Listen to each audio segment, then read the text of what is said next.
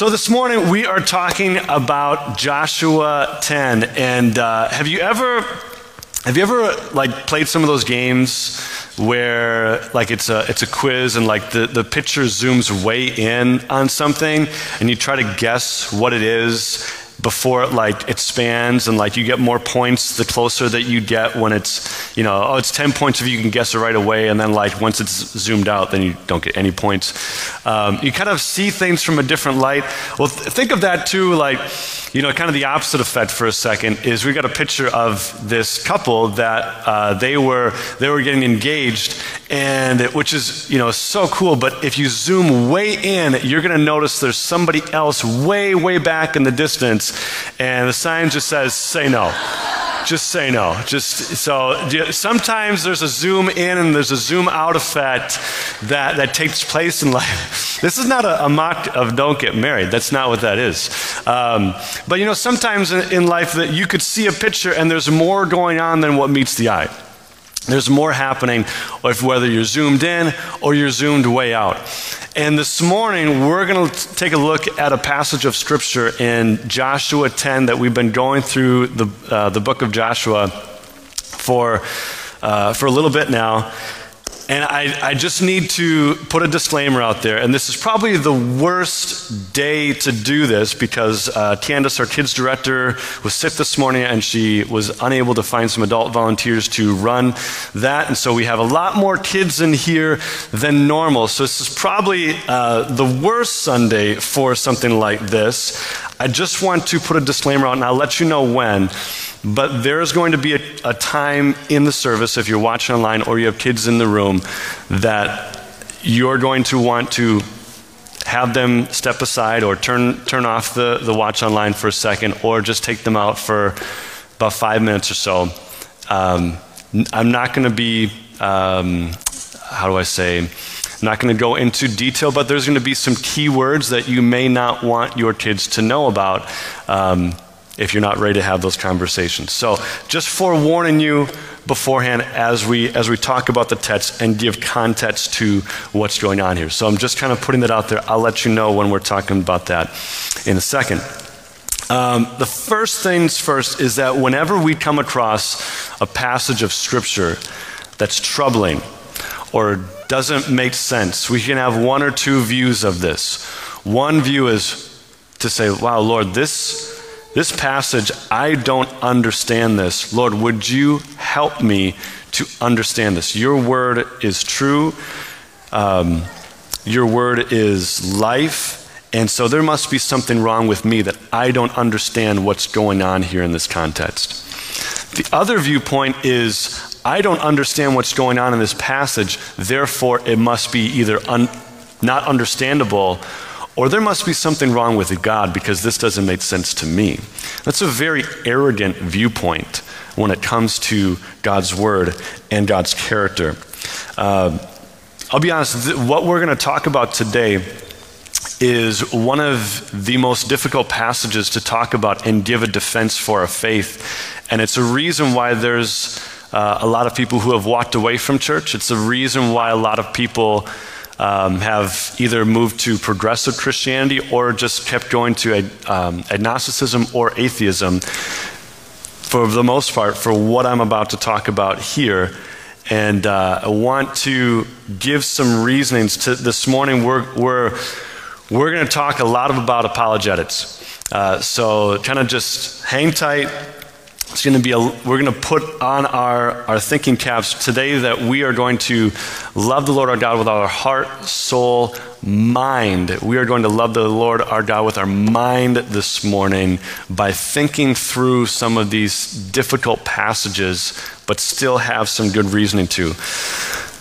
That said, let me pray because I want to make sure that I honor the Lord with this. So, God, we just come before you this morning with finite minds and finite thinking, and we know that your thoughts are higher than our thoughts and your ways are higher than our ways, yet we don't want that to just be a cop-out. We want to really examine what is happening in the text here and to truly come to some sound thinking and sound doctrine of how to approach this. What are some takeaways from this? And so, God, we just pray that you'd be honored. It wouldn't be about me. It wouldn't be about my persuasive speech. It would be all about you, Jesus. And so we thank you. In your name we pray. Amen. So Joshua 10, we're going to pick up a little bit before the craziness in verse 9. Joshua 10, verse 9. If you've got your Bibles, you can go there. Just to set this up in a little bit of context, the Israelite army has marched all through the night to have a surprise attack on the Canaanites, on different cities. Different cities in Canaan, one of them being Jerusalem, that was a part of Canaan beforehand. Jerusalem, Hebron, Jarmuth, Lachish, I'm not know if I'm saying that right, and then Eglon. They have joined forces to fight the Israelite army. And actually this became something that was a benefit to Joshua and the Israelites, is that they could just kind of gather all their resources and fight them all together all at once. So we pick it up in Joshua 10, verse 9. Joshua traveled all night from Gilgal and took the Amorite armies by surprise.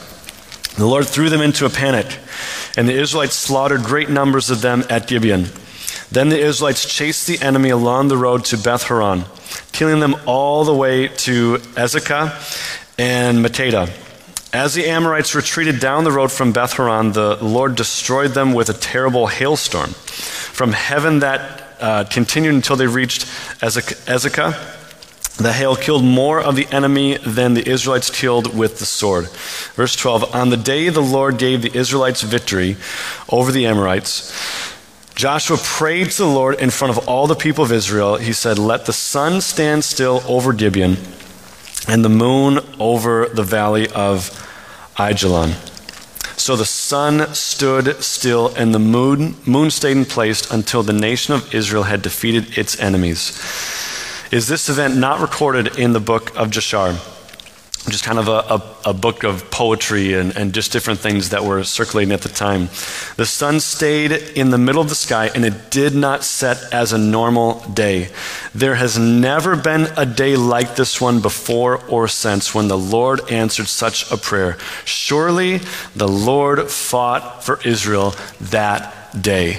This was an incredible, miraculous moment from the Lord. Now this may seem impossible. Let me just say, in other cultures, we see different accounts of this day as well. In ancient Chinese writings, there is a legend of a long day. In the Incas of Peru and Aztecs of Mexico, they also have a like day. There's a Babylonian and Persian legend of a day that miraculously extended. Herodotus, an ancient historian, recounts while in Egypt, he was shown temple records that read of a day that was twice the length of any natural day that had ever been recorded. We see God going to incredible lengths to rescue and provide for his people. The crossing of the Jordan River, the walls of Jericho falling, the sun standing still and the day becoming longer. These are incredible miracles, and all of it is possible. Knowing that the greatest miracle in the world took place in Genesis 1:1, that God created the world out of nothing. God spoke and the world came forth. If he can do that, then the Red Sea, the Jordan River, the sun standing still, these are all completely possible. Knowing that in our worldview, that God created the world out of nothing.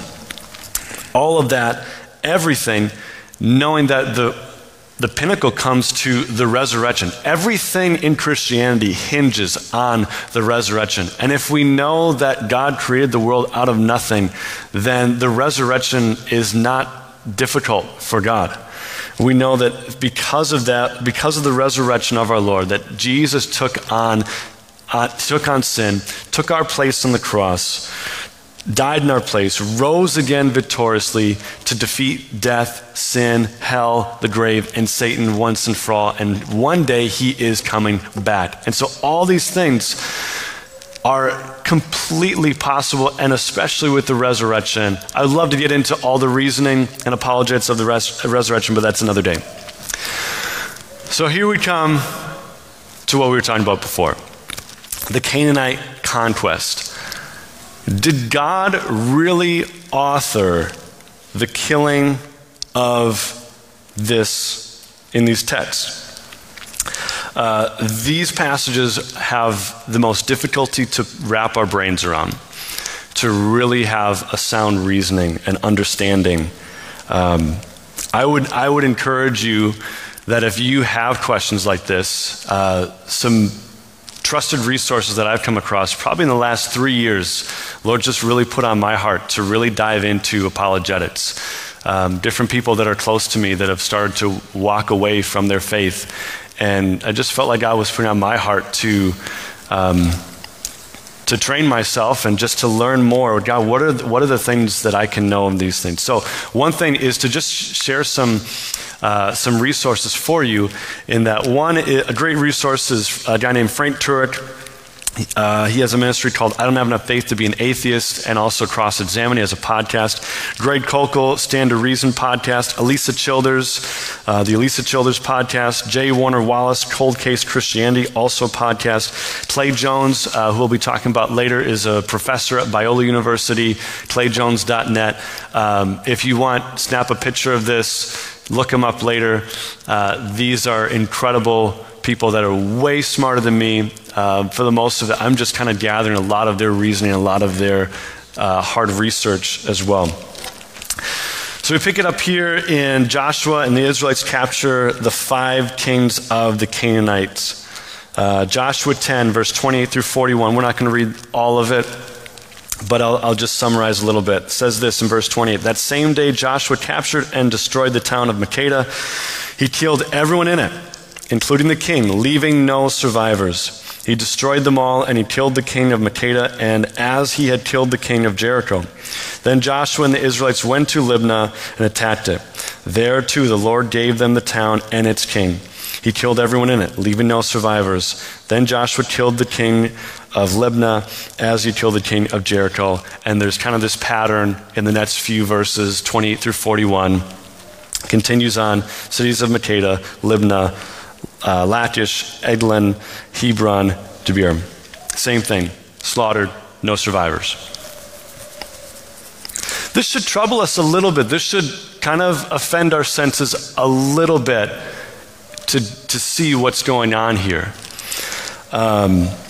This is probably the good time, if you're watching online, to probably take the kids away, or if you have kids in the room, to take them out of the room, because there's going to be some as we talk about the Canaanite culture, there's going to be some keywords that you're not going to want them to hear. How could God author this slaughter? How could he do that? How could he, isn't this genocide? Atheists talk about the Old Testament God, among other things. Richard Dawkins calls God a petty, unjust, unforgiving control freak, a vindictive, bloodthirsty ethnic cleanser. Whoa, that's pretty strong words there. First of all, with the Old Testament God, we have to have a better understanding, knowing that when Jesus says, or in John 1:1 that says, in the beginning was the Word, and the Word was with God, and the Word was God. He was with God in the beginning. The Trinity was always there. The Trinity wasn't a created thing in the New Testament. The Trinity was always a part of this. So Jesus is with God in the beginning. He's there throughout all of the Old Testament. The Holy Spirit is there throughout all the whole Old Testament.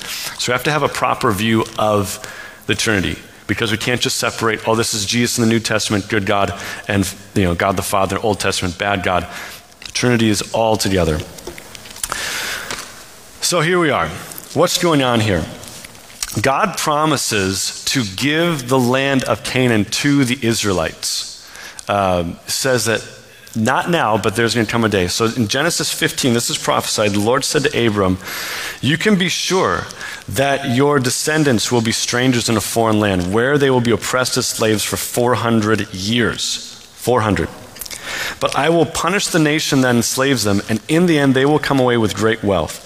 After 4 generations, 400 years, your descendants will return to this land, for the sins of the Amorites do not yet warrant their destruction. In other words, they're bad, but their sin hasn't come to the point of no return. God foreshadows this. 400 years this has gone on. This wasn't a quick decision. This wasn't God had a bad day and he just kind of decided to take his wrath. No, this was 400 years until it got to horrendous wickedness. I'm going to give you their land, but not yet. It needs to get to a point where there's nothing left redeemable about it. What was so bad? How could God kill all these people? Let's talk about it. God says to leave nothing alive.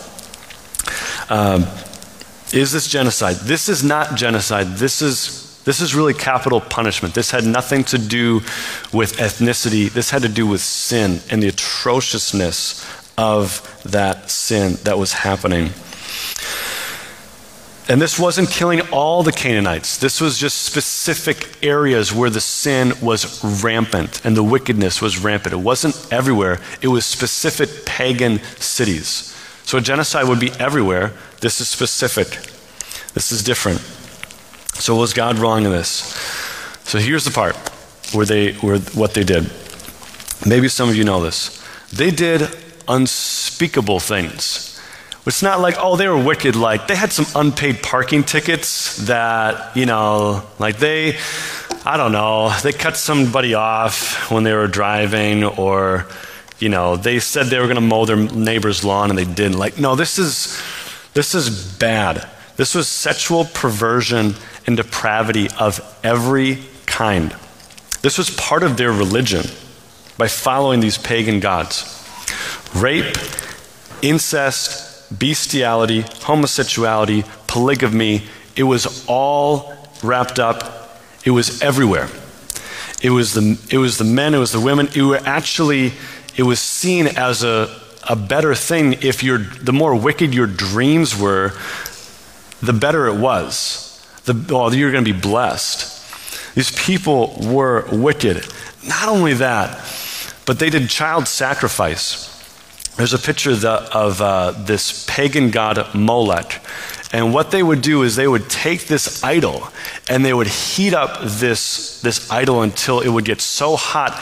They would lay children on this idol and the baby would sizzle to death. The drummers would drum so loud so that the parents of putting the child on this idol's hands, the parents wouldn't hear the screams of their own children. The babies would then die and shrivel up and fall through the hands into a bin where they were collected by the thousands. It was awful.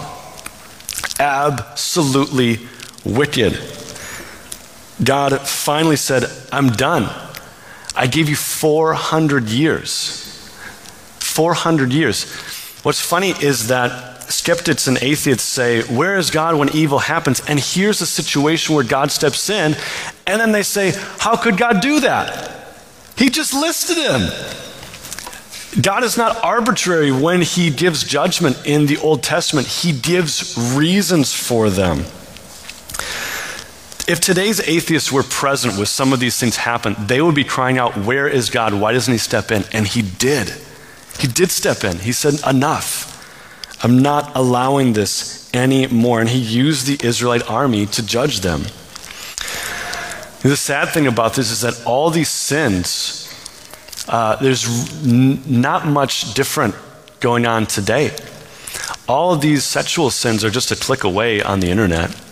And when we talk about child sacrifice, when we remember that 4,000 innocent babies were murdered just today through legalized abortion, there is wickedness. Let me just say, thank you, Jesus, for the abortion ban that's going on right now in Texas. Thank you, Lord, for your goodness. These children that get life, it's incredible. So, that is part of the wickedness. If you were kind of watching online, you could come back now. If you have kids maybe in the lobby, you can come back now. But just wanted to really not sanitize God in a sense of how could he do this? God was just. This was patience. This was mercy that God showed for years and years and years. And we're going to get into that later. So he talks about the women. How could the women be killed? The women were just as bad. The women were just as corrupt. The thing that's probably most difficult to talk about is probably the children. Why were the children? Why were the kids taken? Why were the kids killed? So Clay Jones, who is author, speaker, professor at Biola, he talks about this and talks about this extensively in books, in blogs, and he talks about that him and his wife were not able to have children, but they did tons of foster care through the years. And what they realized through foster care is that kids take their culture with them, whoever they are. And this is not to dissuade people from foster care, and this is certainly not to dissuade people from adoption, but this is just kind of the realness that he shares about in this. He says to assume that kids won't be the person that they were for the first few years of their life is just not true. He tells a story of a 13-year-old girl that had some horrible things done to her, and then she tries to tempt him. And he says, oh no, that's not going to happen here. And he brought his wife into it, and they counseled her and kind of grounded her, and just talked through these things. And so we have to imagine for a second. Imagine thousands of children. What do we do with these children? God says that if you don't wipe them out, they're going to corrupt you. They're going to bring their culture into the Israelite culture. Kids are fascinated with the culture that they come from in adoption and in foster care. Who are my parents? What were things like in my culture? And just imagine the conversation as they get older. You have to say, wait, you're not my parents? What happened to my parents? Well, you did what to my parents? You might have to sleep with one eye open as they get older, because you might be worried that they're going to come after you in the middle of the night. There's a lot of challenges when we kind of reason out this situation.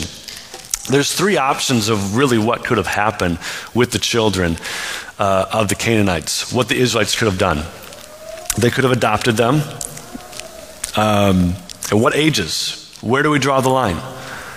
There's kind of some challenges associated with that. You could abandon them, which is pretty heartless. They could be eaten by wild animals, or you could take their lives. Again, this is no easy passage, but we have to remind ourselves that there are innocent lives lost all the time to save others. And let me unpack this for a second before you go tweeting something and take it out of context. And if you're watching online, don't take me out of context here. Let me give you an illustration. We're coming up on the 20th anniversary of 9/11 pretty soon. United 93 was hijacked to go to the Capitol, the U.S. Capitol, to take out even more people.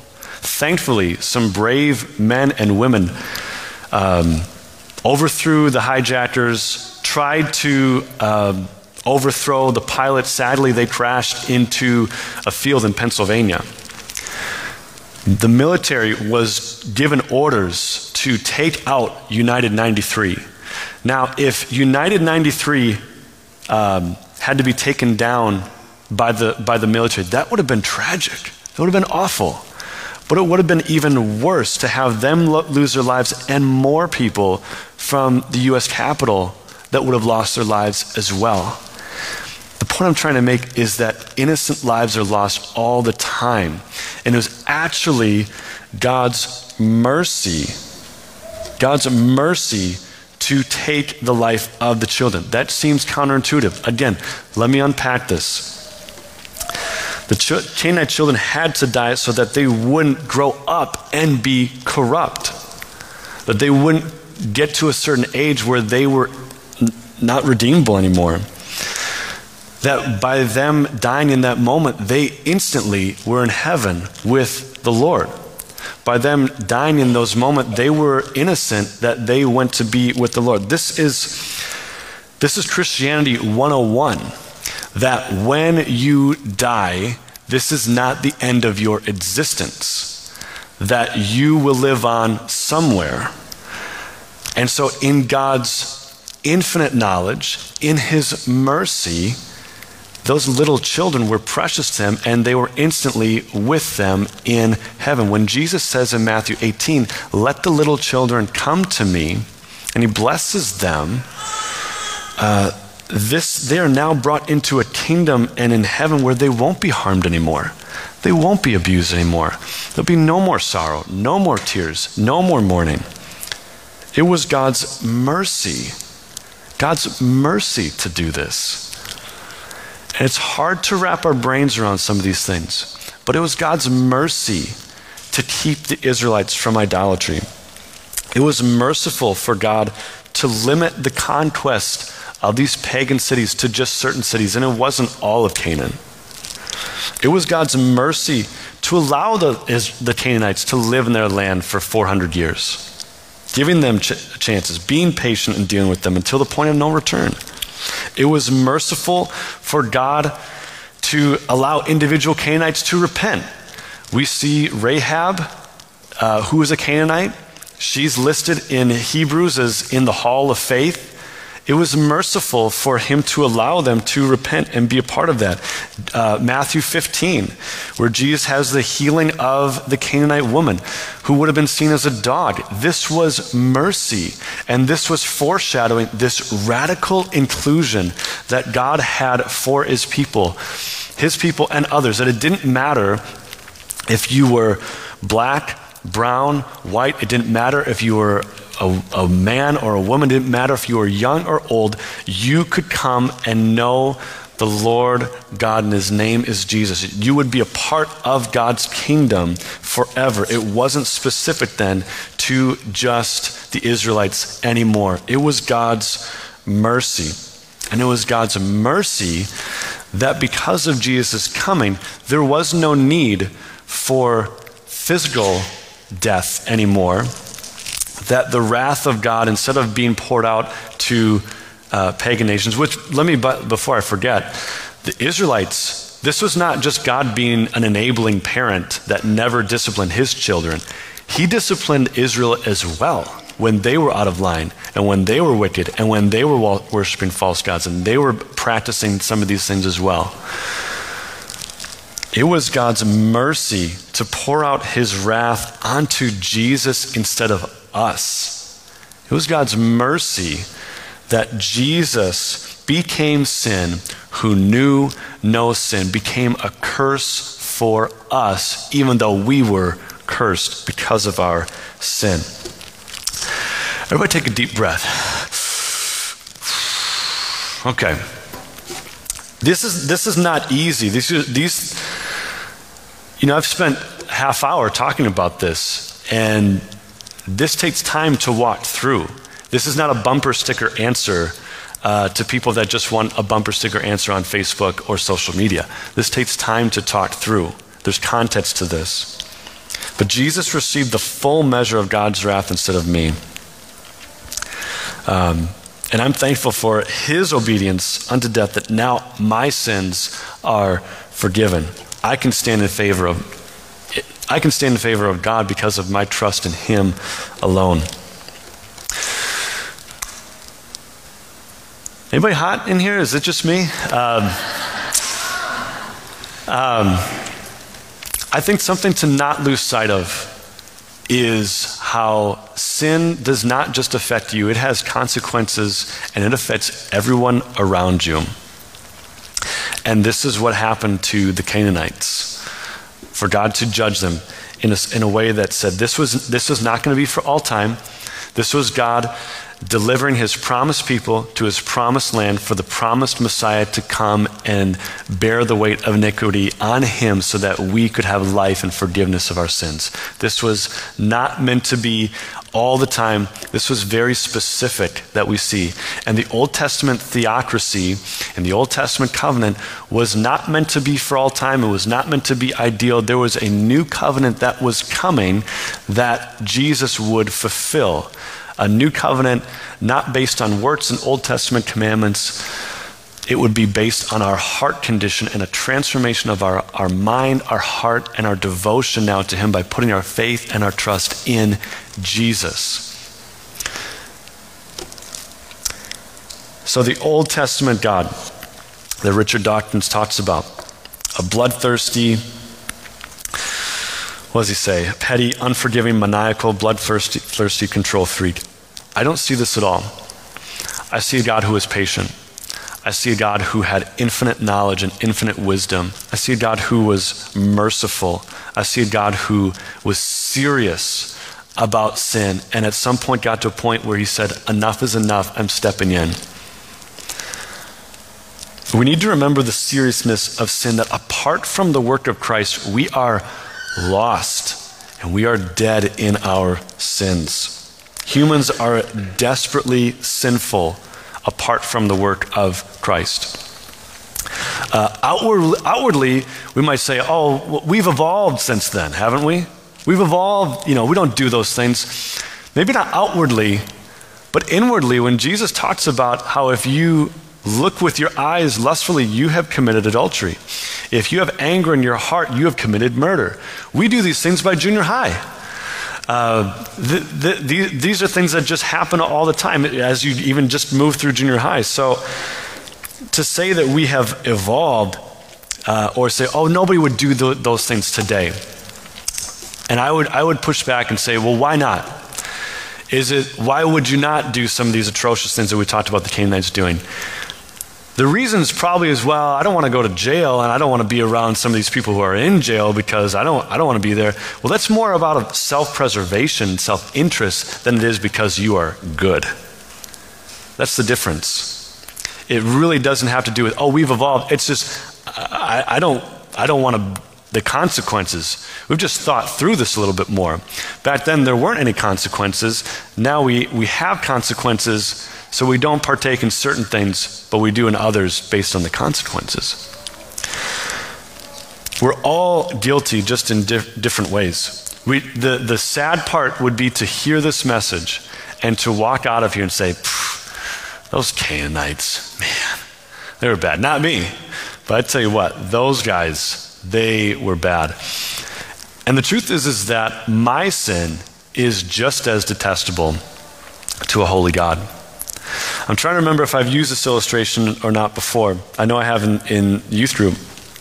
But I want you to imagine with me for a second that you have a rock and you take another rock and you just scratch up that rock. What's going to happen? Nothing. Let's say you take a rock and you go to a junkyard and you scrape up a car with it. Somebody would be like, oh, what are you doing? Now let's say you take a rock and you go to a used car lot and you scratch up a car. Now you're a criminal. Let's say now you take another rock and you go to a brand new Ferrari lot and you scratch up a car.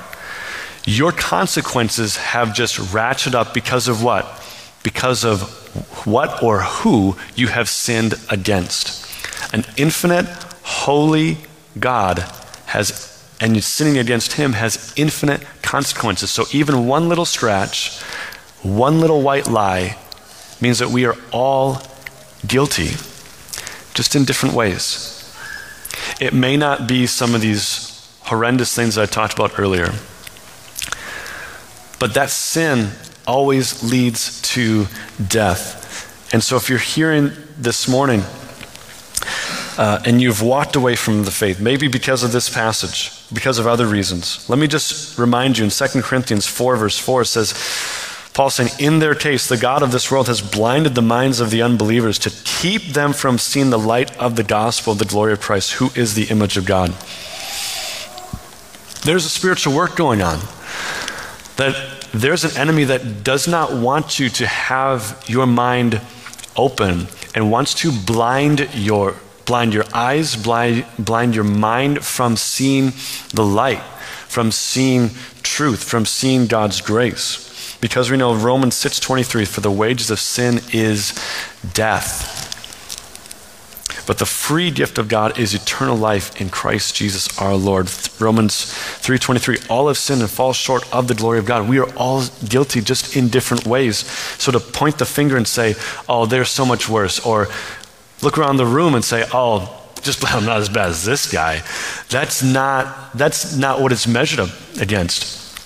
I'm not measured based on the person to my left, to my right. I'm measured up against a holy God that is perfect, and I fall short. There is no one that is good. There is no one that does good. All my righteousness is like filthy rags to a holy God. The worship team could come up. So this is like, one of those not really feel-good messages. This probably isn't a message that you'd hear Joel Osteen preach very much. Hey-oh! Sorry, don't mean to throw him under the bus. But we have to really take into account that God takes sin seriously. And I'll be honest that probably about a year or two ago for me, that there was parts of me in my life that was struggling, just wrestling, not really sure what to do with certain things. I read some books that were kind of challenging to me, and basically just kind of talked about, like, let's unhitch our faith from the Old Testament, and let's just focus on the New Testament. Let's focus on the Gospels, and the danger of that is not getting a really true sense of the Trinity, not really seeing that God is working throughout all of history, not really realizing that Jesus is foreshadowed in everything, not realizing that every passage of Scripture points back to him, not realizing that Jesus himself says that the Scripture cannot be broken, uses the Old Testament to thwart off the devil in the desert. He uses all these different things. He says in John 17:17 that, Lord, sanctify them by your truth. Your word, and he's talking about the Old Testament, your word is truth. So what do we do with these things? Do we just throw it out? Do we say we can't know it? It's not understandable? These are hard passages to come across. My prayer is that you're walking away with a little bit more understanding of what was happening and why God judged them so severely. And it was actually his mercy in this sense. You come alive. You come alive. You come alive. You come alive.